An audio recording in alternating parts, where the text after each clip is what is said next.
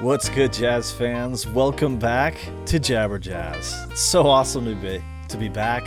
Really excited to be here with you guys again. It's been a while, but we're here ready to deliver more fan-driven, ad-free Utah Jazz basketball content to YouTube and to your podcatcher, and engaging with all of you via Twitter.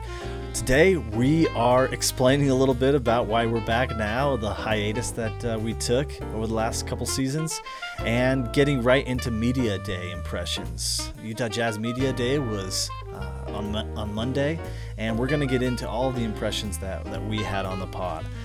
So if you like what we're doing, please consider subscribing to the podcast right here in your podcatcher or on YouTube. If you'd like to support us even further, consider leaving a review, giving us a shout out on social media. And if you're a real big fan, we'd appreciate you heading over to our merch store and checking out some of the awesome gear that we have over there. All of the proceeds go to keeping the lights on here and giving you more fan content. All right, well, let's get into it.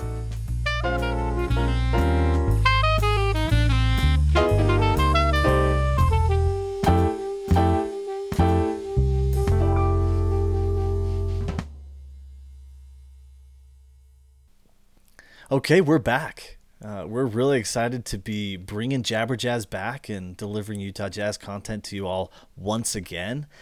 4 years ago, Adam Bushman, started this blog, this podcast, and a YouTube channel, and tried to deliver more ad-free Utah Jazz fan-driven content, and that was the whole mission, kind of from day one. It started as kind of a little side project, and we morphed it into something bigger, and it was really gaining some traction. And the pandemic hit. NBA basketball shut down, and we were really devoid of content. And at that point, I kind of took I guess I made the decision that I needed to take my life in a certain personal direction. So when the pandemic hit, I made the decision to go back to school, finish up my degree, and I opted to suspend some Jabber Jazz content in the interim. But I earned my bachelor's degree in data science and statistics, so I'm now just ever so slightly more qualified to speak to you guys on the numbers surrounding our Utah Jazz. Also in the interim, I joined the SLC Dunk team. I've been contributing a lot of content there. Hopefully you've followed me on my personal Twitter account at Adam_Bushman and some of the work I've been doing over there. But now, beginning again this season, we're having regular Jabber Jazz content once again. And I decided to resurrect it because this is a huge passion of mine, and I continually feel there's a need for more fan-driven content, and I specifically wanted to do it ad-free this time. We've tried the ads in the past. We tried some little things here or there to drive a little bit of dollars our way to pay for all the expenses that come with providing this type of content. But done with all that, didn't enjoy the experience, and I know as a fellow listener of other podcasts that it's just not a good experience. So we're done away with all of that, and we're going to be delivering more ad-free, fan-driven content, and really diving into a lot of the stats, the film, and bringing on some incredible guests to help dive into the macro topics that are going to be affecting the Utah Jazz this season and beyond. So we also got a new look, similar content. You can see new logo.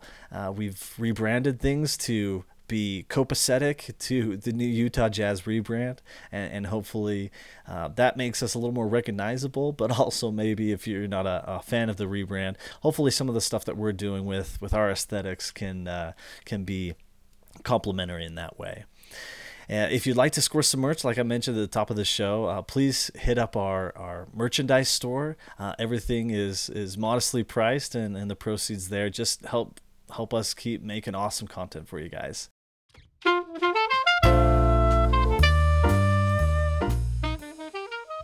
All right, so let's get into Utah Jazz Media Day. This is always just the best time. We've just wrapped up the dead zone of the off season. And in fact our off season's extended quite a ways into that dead period. What with the Donovan Mitchell trade happening in early September, But this is really the fun time. Training camp begins now. We're in the thick of it. We're going to be hearing a lot about how things are going there, seeing fun video. The beat writers are going to keep a pulse on what's going on, and then coming up this Sunday, our first preseason game, and in just 2 short weeks after that, kicking off the regular season. Boom! Holy cow! Can't even believe it. But so excited to be here, and I can't wait to be joining you the whole way. So the media day took place over 8 hours of live streamed video. You can check out the full media day, including all of the hours of downtime. Yes, that was quite a pain for those who joined in live.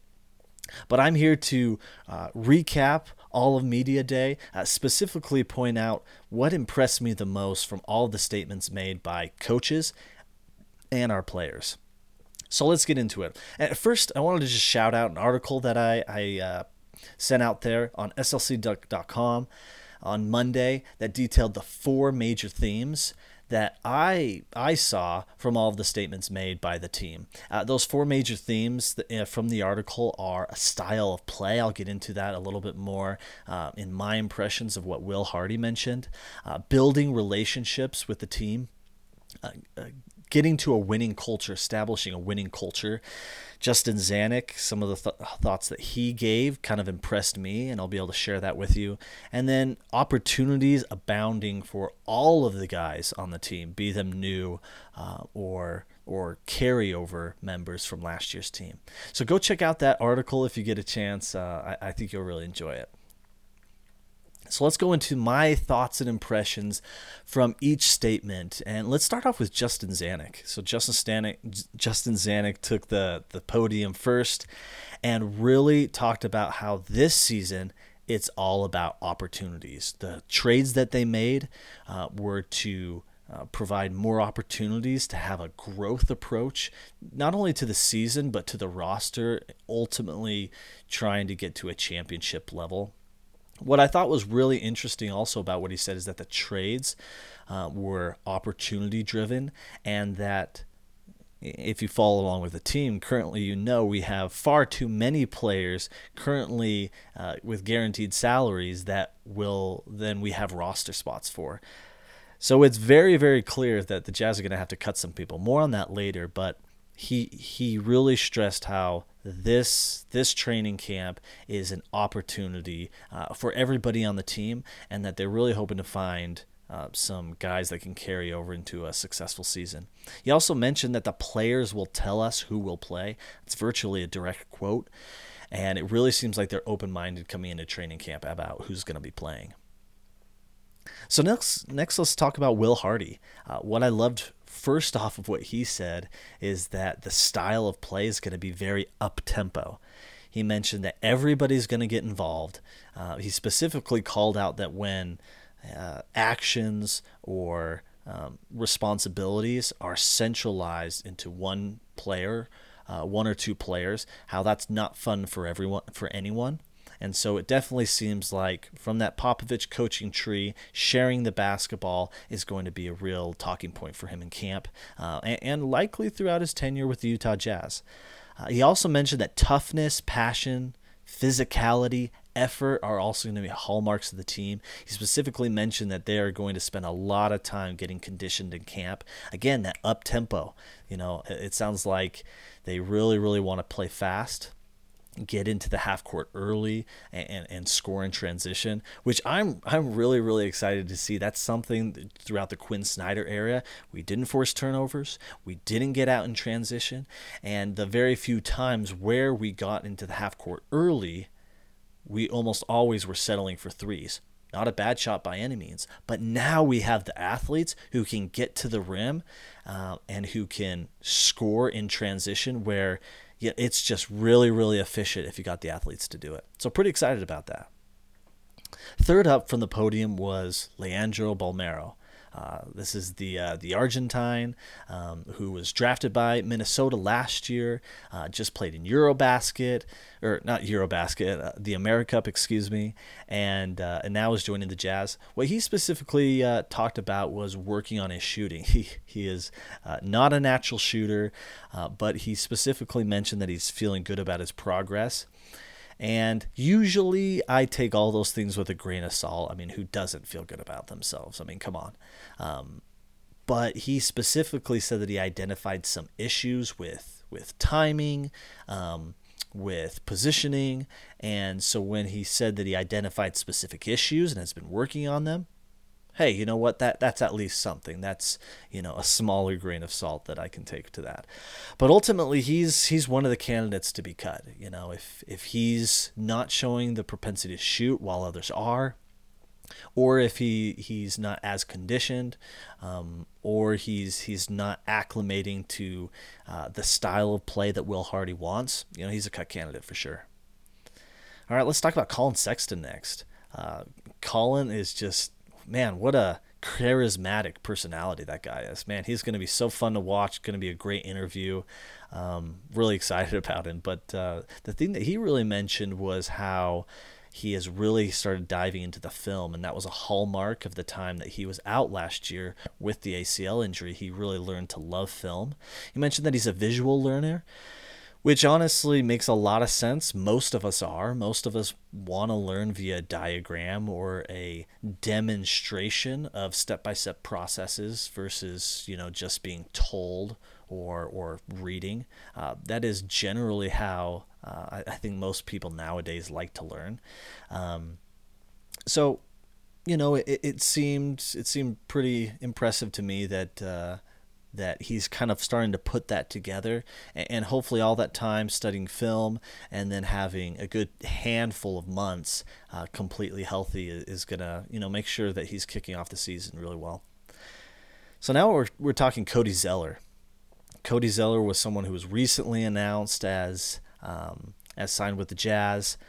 He's another cut candidate, ultimately because, think about the amount of bigs we got on the team.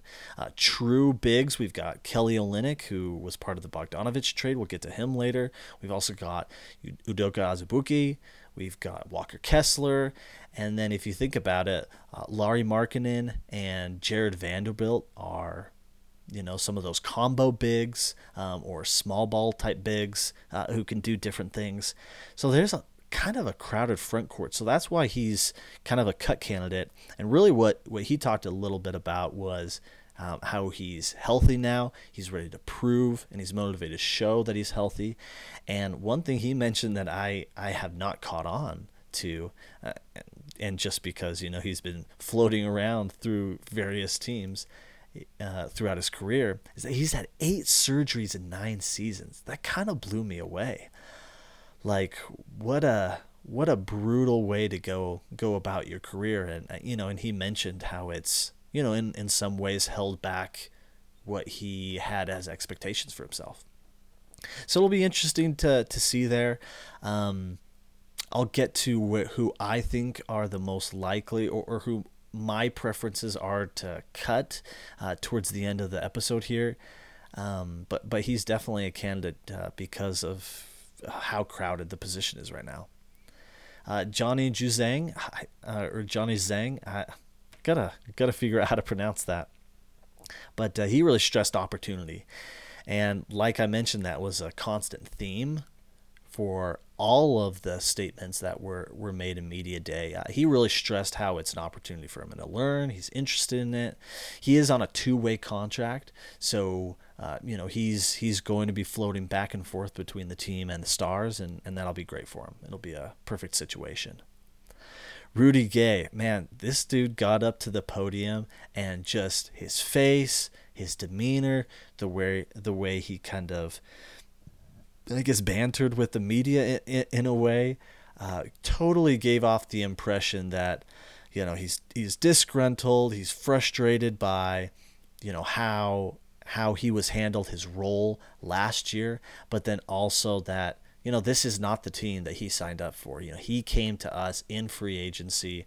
We We did all we could, giving him that big contract, that player option in the third year, to really sell him on being on this what we thought was a championship team, and he's clearly not interested and doesn't really want to be here. In fact, he sent out that tweet a couple weeks ago about I don't want to be here, and of course with all of these you know NBA or I guess professional athlete posts, they're always a little bit murky by design, but I think that one was pretty obvious. So clearly disgruntled, though he said he believes that he's playing. He says, I'm playing. So that'll be something that the Jazz are going to have to figure out for sure. So Mike Conley, this one's interesting because we've all kind of pegged him as, ever since the Gobert trade and as the Donovan Mitchell trade rumors started really heating up, he's a guy that we really pegged as someone the team would move off of and try to move. But ultimately, we've heard that due to his partial guarantee, and when we say partial guarantee, it's like $14 million next year. That has really prohibited teams from wanting to snag him up. But in talking with Mike and hearing his perspective on things, he's said that his family's really settled here. His wife and him have friends. Kids are going to school that did youth sports over the summer. And he is really just interested in keeping his family here. Even if a trade were to happen, he wouldn't, he would embrace it. But he said the family would stay here, and it would be complicated because he'd be moving on to another team. So that puts it into perspective a little bit. Just I guess, how it hits these guys as people. But he said he's really interested in embracing that mentorship role as the veteran of the team. And even Colin mentioned that he's gravitated toward Mike to learn from him and to pick up tricks and to really just connect with. So Mike is a fantastic player, fantastic person, even though he doesn't fit the timeline. Especially hearing some of the things about his family and then just his general market. I don't know that it really behooves the Jazz to move him at this point, and I think that's why we haven't seen a deal at all. So let's talk Lauri Markkanen. This one was super interesting because they asked him a lot about Eurobasket, where he absolutely just dominated, was balling out, and asked him a lot about it, and he said that he was able to prove to himself his abilities. He said he always knew what he had the capacity to do, but demonstrating it at a really high level still. And he recognized too that it's a different game, a different level of competition than in the NBA, but still Eurobasket high level. And so him proving to himself of that, he said it boosted his confidence at an all-time high, and that he's really interested in showing what he can do this year, showing more of that ball in hand action and being able to create for himself and others. He's interested in showing more of that within a team structure. You think about it, and we look into the data, the 3-point attempt rate that Lauri had been demonstrating the last 2 seasons is prototypical of someone who's off ball, catch and shoot type opportunities. 55% of his shots came as threes. In Eurobasket, where the ball's in his hand more, he's the primary offensive engine. 35% of his shots came from three. But here's the interesting part. He had an uptick in efficiency. Over his last 2 seasons in the NBA, 38% efficiency for Lauri Markkanen. In Eurobasket, that ballooned to 40%. Now, what does that really tell us? Well, that says, I think it validates what he's saying about the confidence, that him proving to himself what he can do took it to another level. And I think that's what's demonstrative of that. He may entirely go back to 38% shooting or potentially worse this upcoming season. But what I think that shows is that that when the stakes are high, when it's on him, he can still produce at a high level. And he's going to have much more of those opportunities, ball in hand, creating for himself and for others here in Utah than he did in Chicago 2 years ago or in Cleveland last year. And so I think that's going to be really, really interesting to follow. Also, looking at just some peripheral numbers, Again, with Eurobasket and some of the FIBA websites, really tough to get some of the more advanced or contextual based numbers that we like to look at. So we're kind of doing the best that we can. But his free throw attempt rate in the last 2 seasons in the NBA, 20%. That's still indicative of a spot up type shooter and somebody who is getting those assisted attempts and not really going off the dribble, creating in space, drawing fouls, that type of thing. Whereas in Eurobasket, 44% free throw attempt rate. So that's telling me that in a more physical game, when he's got the ball in hand, he's going hard to the hoop. He's showing off his athleticism, his length, and he's making, legit defenders and in a style with FIBA rules that are more conducive to physicality and it's harder to draw fouls. He was able to take that up a notch. So, some of these things are really starting to give me hope that, hey, the Lowry we're likely to get this season is probably somewhere in the middle of what he showed in Eurobasket. He's not going to be at that level, not in the NBA, but he's also likely at a new confidence and opportunity level relative to what he has been in the last 2 years in Chicago and Cleveland. Also, assist to turnover rate. As a spot-up shooter, not ball dominant, a lot of assisted field goal attempts, 1.6 assists to every turnover. In Eurobasket, 1.7. A lot more ball in hand, a lot more, opportunities and frankly responsibilities to capitalize, and he was still performing at a high level. I'm super excited for Markkanen, just to see what levels he's at, and I do anticipate it falling somewhere in between what we saw in Eurobasket and what he's been at in the past 2 years, and we'll see what kind of role Will Hardy carves out for him. Okay, Jared Vanderbilt. This guy, was a component of the Rudy Gobert trade. The focus of that was always the picks, always the swaps. But Jared Vanderbilt, this long, athletic, physical, and quick, imposing player who demonstrates his skills outside of pure self-creation scoring, but in hustle and rebounding, in defense, in disruption, in cutting, attacking the cup. He was thrown into this trade, and we're really excited for him. I mean, everything I described there is what Will Hardy said will be the hallmark and the staple, the reputation of this team this season. That's what they're preaching. He said that he wants to be competitive on both ends. He wants to set a tone, lead by example. He wants to be vocal on defense. I think that he's going to be one of the hallmarks of who this Utah Jazz team is this year. I'm really excited to see it.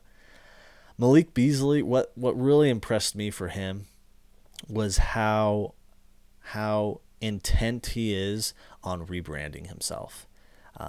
So he first shows up there at Media Day, talks about conditioning, talks about all he wants to do is winning, basically checking out the first 2 boxes that Will Hardy and Justin Zanuck have been preaching. That we want to be well-conditioned, play with toughness, physicality, and that we want to build a winning culture. And those were the first 2 things that he was remarking on. And lastly, he kind of wrapped up his statements by saying that he wants to prove the type of guy he is. He has had legal trouble. He has had suspensions in the past. And he's made a big effort since then to demonstrate who he is. He came to his introduction to the media after the Gobert trade. It was via Zoom, but he came in a shirt and tie because he said that he wants to rebrand himself as more of a professional. He talked about his family. He talked about wanting to pursue the Community Assist Award for the NBA this season. And what we didn't see on camera, but after the fact, it turns out, as Eric Walden in the Salt Lake Tribune demonstrated and tweeted, was that it was a first for him in that Malik Beasley, when the camera shut off and And there's a transitionary period. Malik stayed a few extra minutes and started asking the reporters questions and commenting about them and their personal lives and things. I think he really, really wants to rebrand himself as just a really good dude. And at this point, I think we give him the benefit of the doubt and we see what happens. But I'm excited for Malik. The dude can play, absolute shooter, and he's in a contract year. He's got a lot to prove. Talen Horton Tucker, this guy super young, been perpetually overhyped within the Lakers organization, but now lands here in Utah, and just talks about how he and several of the other guys on the team, they're just young, hungry, and he's looking forward to the fresh start. And I think it'll be a great opportunity for him to get out of the bright lights of LA and all of those expectations and playing with these mega stars and kind of get back to his roots of playing at Iowa and kind of being that person who wasn't the standout freshman, but worked his way into being a standout and recruited. So I'm excited to see Talon, see what he does. Plenty of time to improve, but we'll see in what ways he can make an impact on this team, despite not being a prolific shooter. Jordan Clarkson. What was interesting about him is they asked him, being one of the few carryovers from last team, asked him quite a bit about what it was like going through the off season where the team was turned over in such a traumatic way. He mentioned that he understands the business, that on the surface it's tough for your mental health, seeing all those things, but he's gotten to a good place. He's controlling what he can control, and I think we've always understood JC to be the type to kind of acclimate to whatever situation he's in. But Colin also mentioned that he's looked up to JC and that he always adapts and thrives in whatever situation he is in. Like him or hate him, frustrated or excited by his style of play. I think he is a good example of embracing change and being at peace with it. Oshai Abaji, man, I'm so excited for this guy. He said that he's really motivated to improve and show more. 4 years of Kansas, at Kansas, he really developed as a player. Came into his tenure as slotted to redshirt his first season at Kansas, and last minute was thrown into the rotation. Wasn't expected to do much, and slowly worked into a bigger role there. And he said that he's all focused about the opportunity this year. I've wanted to show more within the team construct, do whatever's needed, focus on the role. But he specifically talked about that he wants to do more on ball. He wants to read the defense and he wants to play make for others. I've pegged him as the player archetype. That's that 3D and D. Zach Lowe mentioned that on a recent episode of the Low Post, that it's shooting the three, it's defense, and it's driving. It's not enough to just stand in the corner and shoot when you're open, you get the ball. But when you're not open, you get that ball and there's a hard closeout. You don't freeze. The ball doesn't stop. The advantage doesn't die out. But that you can drive, attack that closeout, build off the advantage, and play make out of it. That's something Royce O'Neal wasn't able to do. Just like Mikal Bridges out in Phoenix, Cam Johnson in Phoenix as well, Lonzo Ball, Chicago, and Desmond Bane in Memphis. These aren't guys who are just fantastic defensively, snipers from the three-point line, but they all can attack that closeout and play make out of it. And that's the type of player archetype I think that Oshai is really well suited for. Okay, Simone Fontecchio. Really excited about this guy. Balled out again in Eurobasket, but really what he was just mentioning is that, hey, at 27 years old now, with a family, he's really kind of just approaching this opportunity with gratitude, with an attitude of learning and developing himself. He mentioned he's a good shooter. He plays defense, and he really runs the floor hard. Those are some of his hallmarks. But then said that he really needs to improve his handle. He wants to learn how to read the defense better, operate as a pick and roll ball handler, and those are fantastic. I think he'll be given every opportunity to do so here in Utah.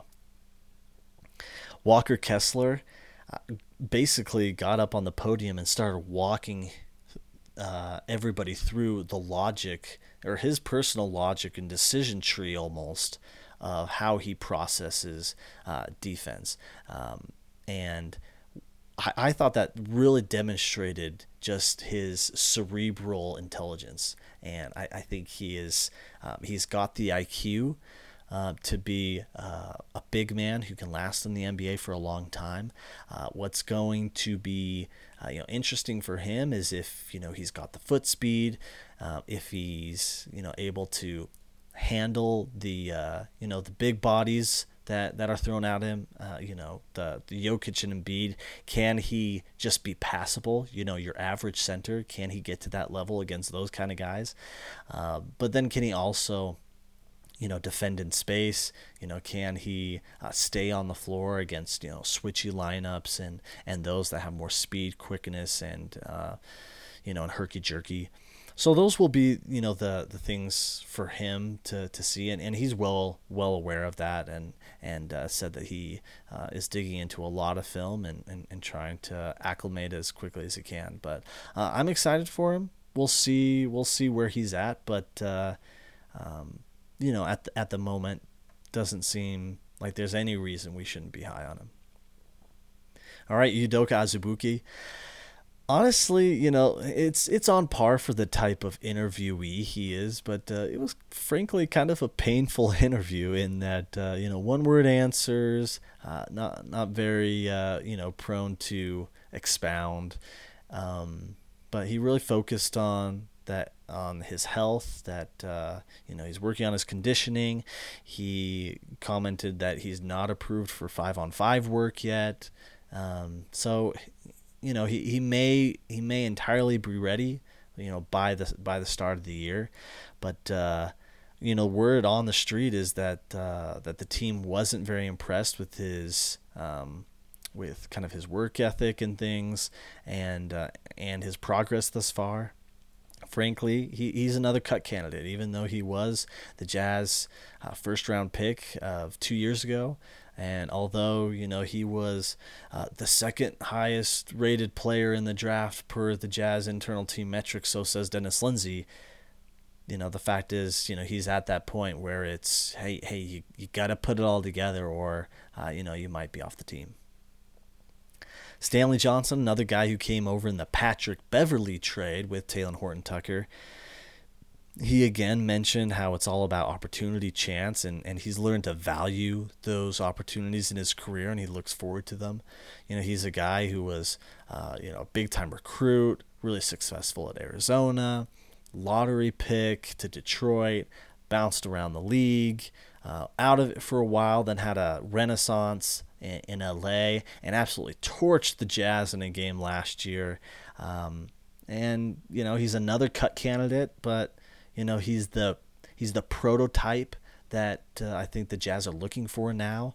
That can play up tempo, that can play physical, that can be defensive minded.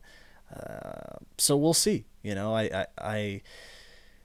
I would anticipate him squeezing by and barely missing the cuts, but we'll see what comes out of training camp. Jared Butler, whew.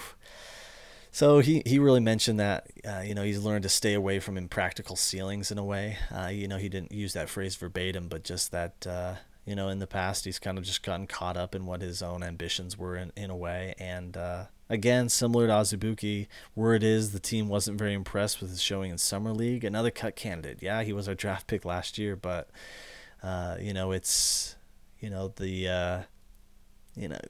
the team has a fairly decent read on him, and it's now time to either put it together or the team might be moving on, because there's a lot of opportunities out there, a lot of guys that can fill these spots, and you really got to show out. So we'll see if he does.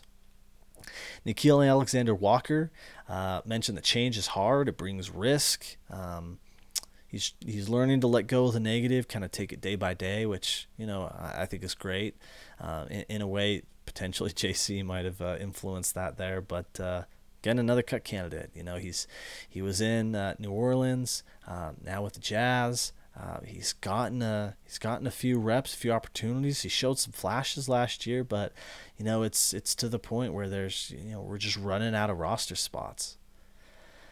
So Kelly Olynyk wasn't present during the Jazz media day, just with the logistics of the Bojan Bogdanovic trade. Kelly Olynyk and Saben Lee weren't able to make it. We haven't heard anything about Saben Lee thus far. As far as I know, he hasn't been interviewed or presented to the media. Saben Lee's a small guard, another guy who can't shoot. He was drafted by Detroit, second round. He's cousin to Trent Forrest. So I think that he's one of the first guys in line to be cut.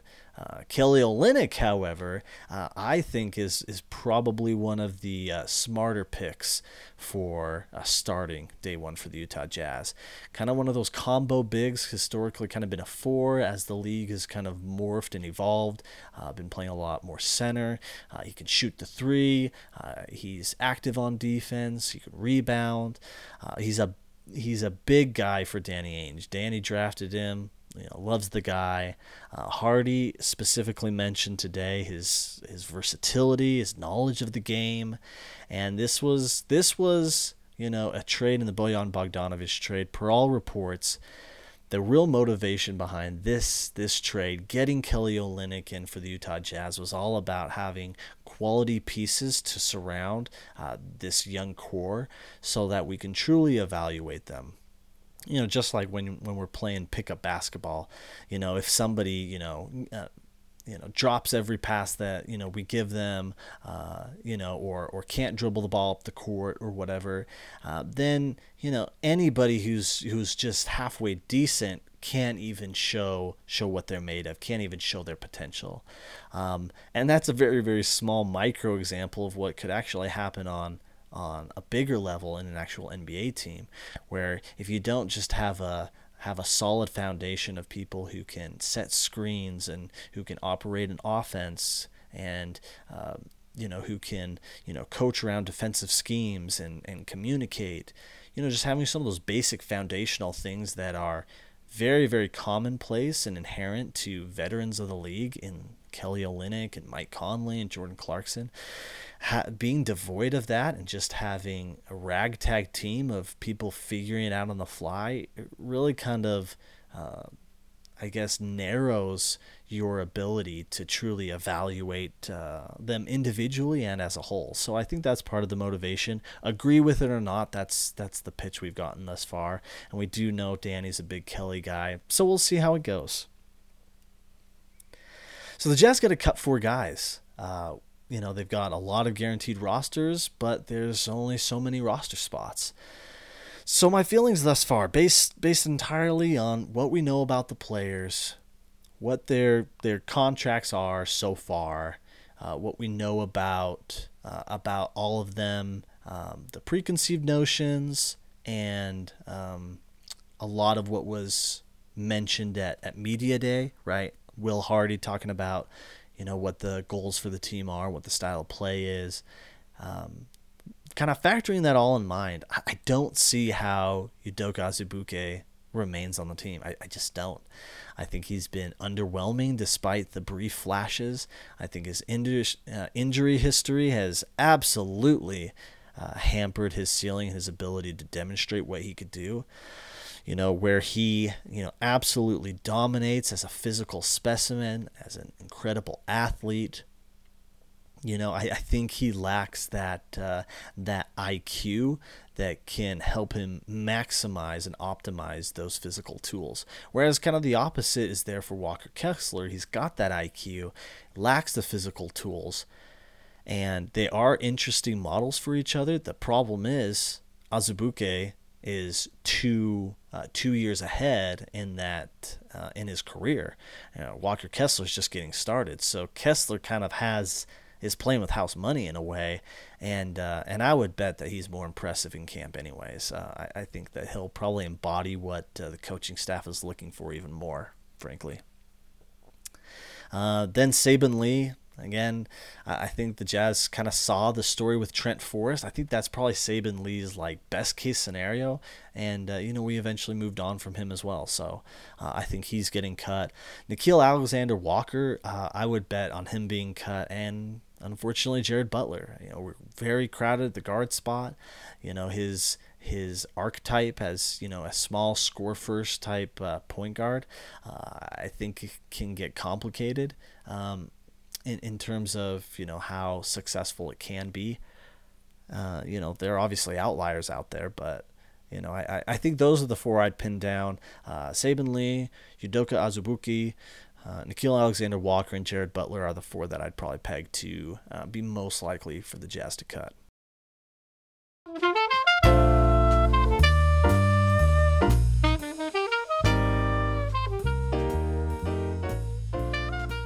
Well, thanks so much for listening. That wraps everything up for us here on the Jabber Jazz front for today.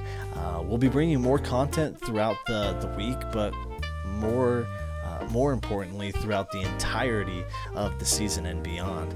If you like what you were doing, if you like the content that we put out here, if you'd like to support us, first thing is just to subscribe to the podcast on the podcatcher of your choice. Follow us on Twitter at @Jabber_Jazz, and search for us on YouTube. Leave a review. We love your honest feedback as long as it's constructive, and we'll try to make sure that we're delivering you the best experience possible. And if you're still looking for ways to support us, consider hitting up our merchandise store. Link is in the description below, and I'm sure you'll find some quality gear there where you can rep Jabber Jazz, and the modest proceeds will help ensuring that we can deliver some awesome content to you guys. So until next time, get to jabbering jazz, and we'll leave you with some sounds of jazz.